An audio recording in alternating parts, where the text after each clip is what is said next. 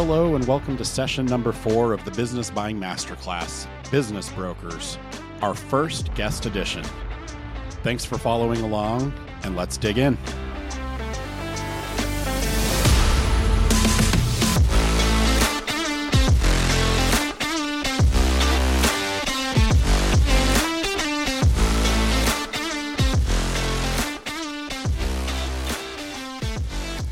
Buying a business? Brace yourself for a reality check. You will almost certainly have to engage with business brokers. Here's why and how you can navigate these vital interactions. Business brokers are the gatekeepers of all that juicy cash flow you're chasing. That's why having the ability to foster productive relationships with brokers is critical to your search. The goal, in short, is to receive priority from brokers when attractive new businesses go to market. And if you don't, other buyers will. Despite this, many first-time buyers often fail to approach brokers diplomatically, are quick to criticize, and worse yet, sometimes get frustrated or even combative with brokers when things don't go smoothly. Listen, we get it. Business brokers can be frustrating to deal with at times. They come in varying levels of sophistication, deal experience, and approach. That's no reason, however, to neglect the relationships that are going to make or break your search.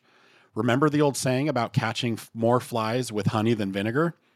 Our goal in today's session is to peel back the curtain and give you a glimpse into the wacky world of business brokering, providing you insights, tools, and tactics necessary to source high-quality businesses from brokers. In today's session, we bring you insights from two veteran and heavy-hitting business brokers, Clint Fiore and Ed Meisselglind. Welcome to the 4th session of this free business buying masterclass. Thanks for stopping by. Ed Meisselglind, the managing partner of Indiana Business Advisors, is a renowned business broker with a rich career spanning nearly 3 decades. Clint Fiore, the founder and CEO of the Texas-based Bison Business, is a dynamic business broker boasting a unique blend of entrepreneurial, executive leadership, and high-tech systems expertise. Mission critical, building relationships with brokers. To fully understand the value of fostering relationships with brokers, let's begin by unpacking the process that the average business broker will go through before ever listing a business on a publicly accessible marketplace like BizBuySell. Before paying a listing fee or dealing with potential time wasters on a public marketplace, brokers first promote the business through multiple avenues, including the following. First, direct outreach to ideal buyers and prior clients with relationships. Brokers will begin by sending deals to their prior clients, strategic buyers in the target company's industry, private equity funds in the space, or buyers with whom they've developed strong relationships and rapport. Number 2, email outreach to buyers in the broker's general database. These databases are often comprised of thousands of buyers who have provided the broker with their search criteria. Number 3, brokers will also reach out to other deal advisors in their network, such as brokers, attorneys, and CPAs, who often have access to additional buyers. And number 4, direct marketing. Brokers will share the listing with other buyers through social networking sites such as LinkedIn. This means that before you've even seen the listing on a website, the broker has used every other tool in their tool belt to try and sell the business. Stated more directly, the vast majority of high-quality businesses will be bought before you ever see them on a public marketplace or website. Thus, if you're only shopping listed businesses, you are way behind the field in terms of finding a great business to buy. Pro tip, we've seen many buyers acquire great businesses from the public marketplaces, so still don't discount a business completely just because it's listed. But there's no question buyers that have relationships with brokers are going to get the cream of the crop. Everyone else, according to Ed, comes a distant second. So how does one go about building relationships with brokers? Step 1, identify key brokers. This first step is arguably the most obvious, but you're not just identifying any brokers, you're identifying the right brokers. That means, according to Ed, you should be paying attention to who is doing deals in your target industry and geography. Google searches, asking for introductions and recommendations from other buyers, brokers, and others in the know, and other typical approaches will help lead you in the right direction. You can also go to www.ibba.org/findabusinessbroker, all hyphenated, and put in the type of business to find relevant brokers. Pro tip, according to Ed, some brokers will suggest that they are experts in all industries. You should avoid these brokers and focus instead on industry experts. Step number 2, share your criteria and prove your capacity. If you're following this masterclass, you'll know from session 3, Introduction to Search, that establishing your criteria is a critical first step in any successful search. Critical to building relationships with brokers is not wasting their time. Yes, reading and exploring CIMs is a great way to learn, but proceed with caution as, according to Clint, it can be very frustrating to brokers when they have to deal with a parade of tire kickers with no intention of following through. The best approach is one you never make. Know your criteria. Before approaching brokers, you should confirm that the business is within your size range, in an industry that you are interested in, and can either be operated remotely or that you're willing to move to the business's geographic location if necessary. It's crucial to begin by ensuring that the businesses you are inquiring about align with your search criteria.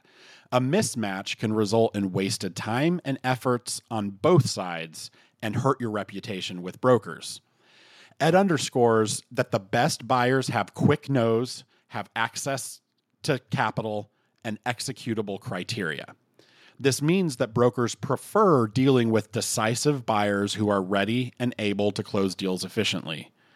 Further, don't ghost brokers. Tell them when it's a no. According to Clint, you can really stand out with a polite email the moment you decide to pass, letting the broker know you will not be pursuing the business and why, and thanking them for the information. This saves the broker time, gives them valuable feedback, and will move you up their mental list as a quality, honest buyer to work with.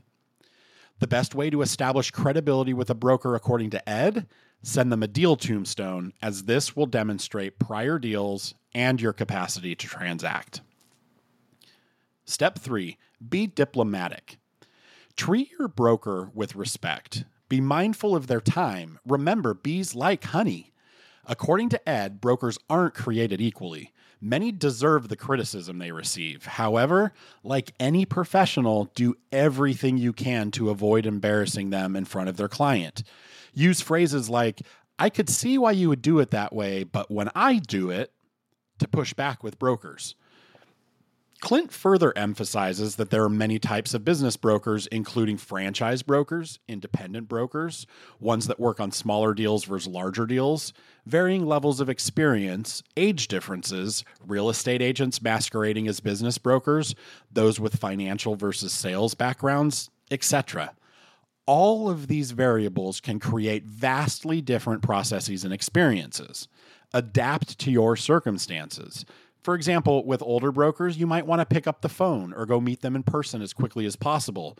Whereas with younger brokers, they might be okay with a text or Zoom or other electronic communications. Pro tip, real estate agents often attempt to sell businesses or dabble as a business broker.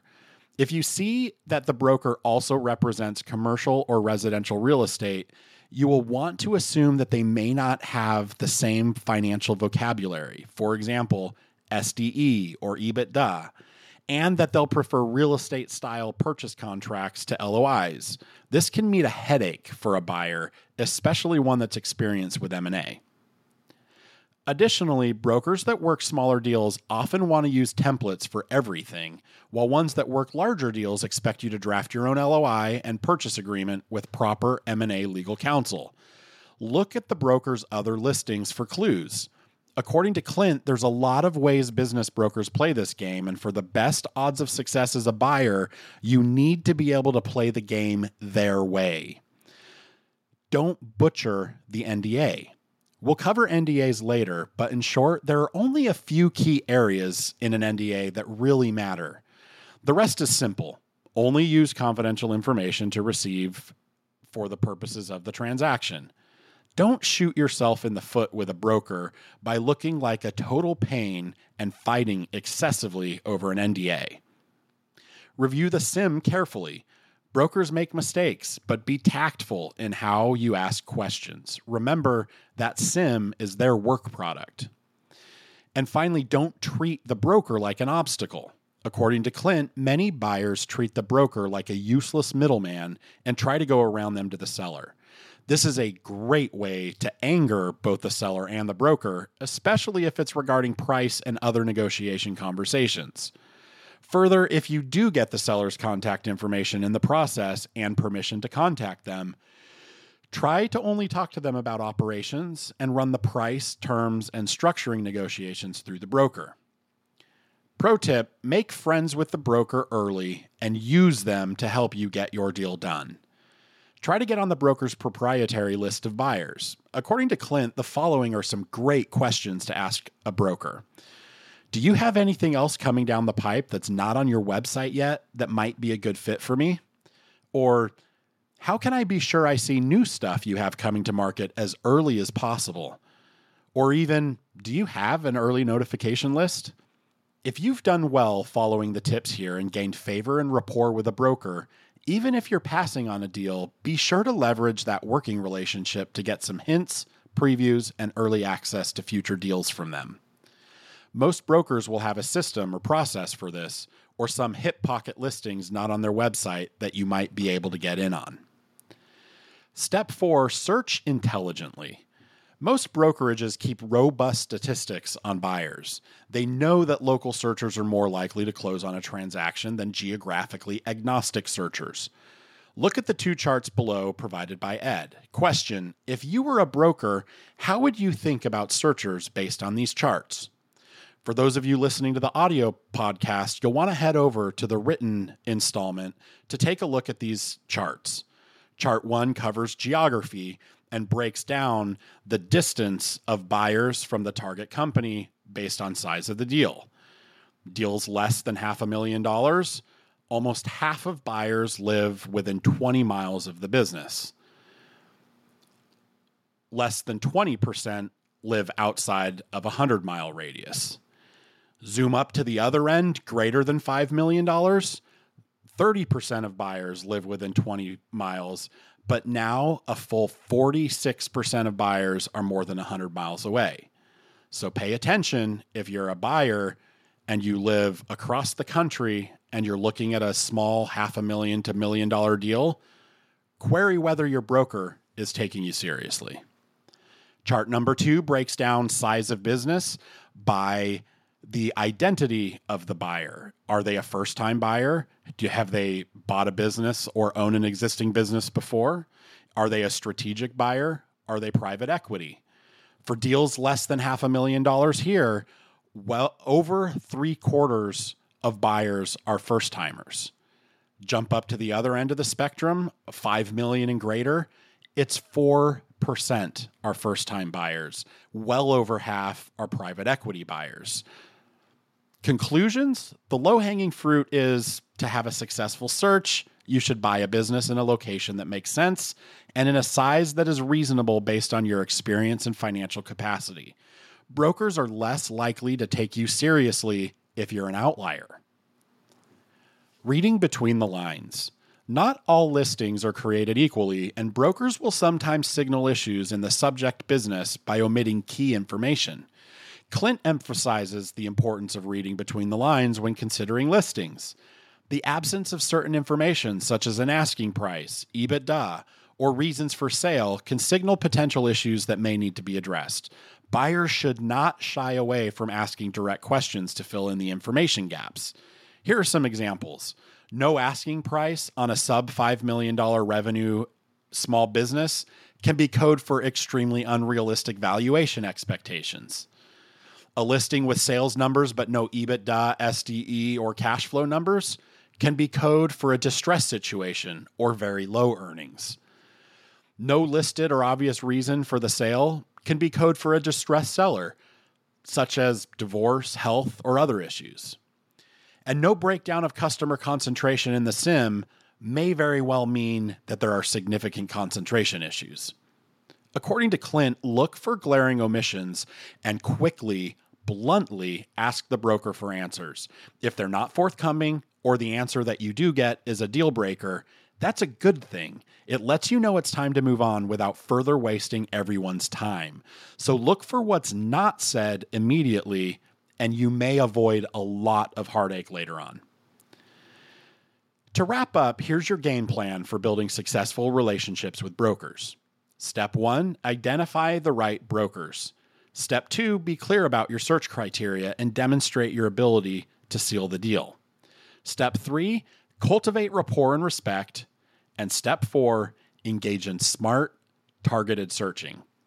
By adopting these strategies, you can gain brokers' respect and receive priority outreach when attractive new businesses go to market.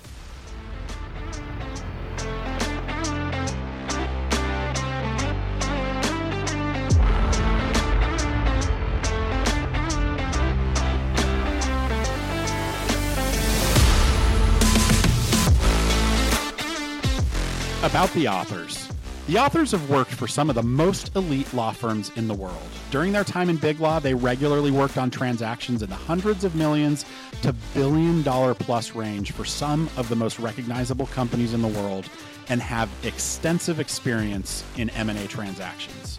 The authors have since begun investing in select SMB transactions and have co-founded an SMB-focused law firm where they've collectively worked on and closed hundreds of millions of dollars in small business-focused M&A. Now for a few required disclaimers. This course is being presented strictly for educational and informational purposes and not for the purposes of marketing any legal services or seeking legal employment. The opinions stated are those of the authors only and not the opinions of any other person or organization. Nothing in this course from otherwise from the authors is legal, financial, tax, investment, or any other form of advice. You must consult your own advisors.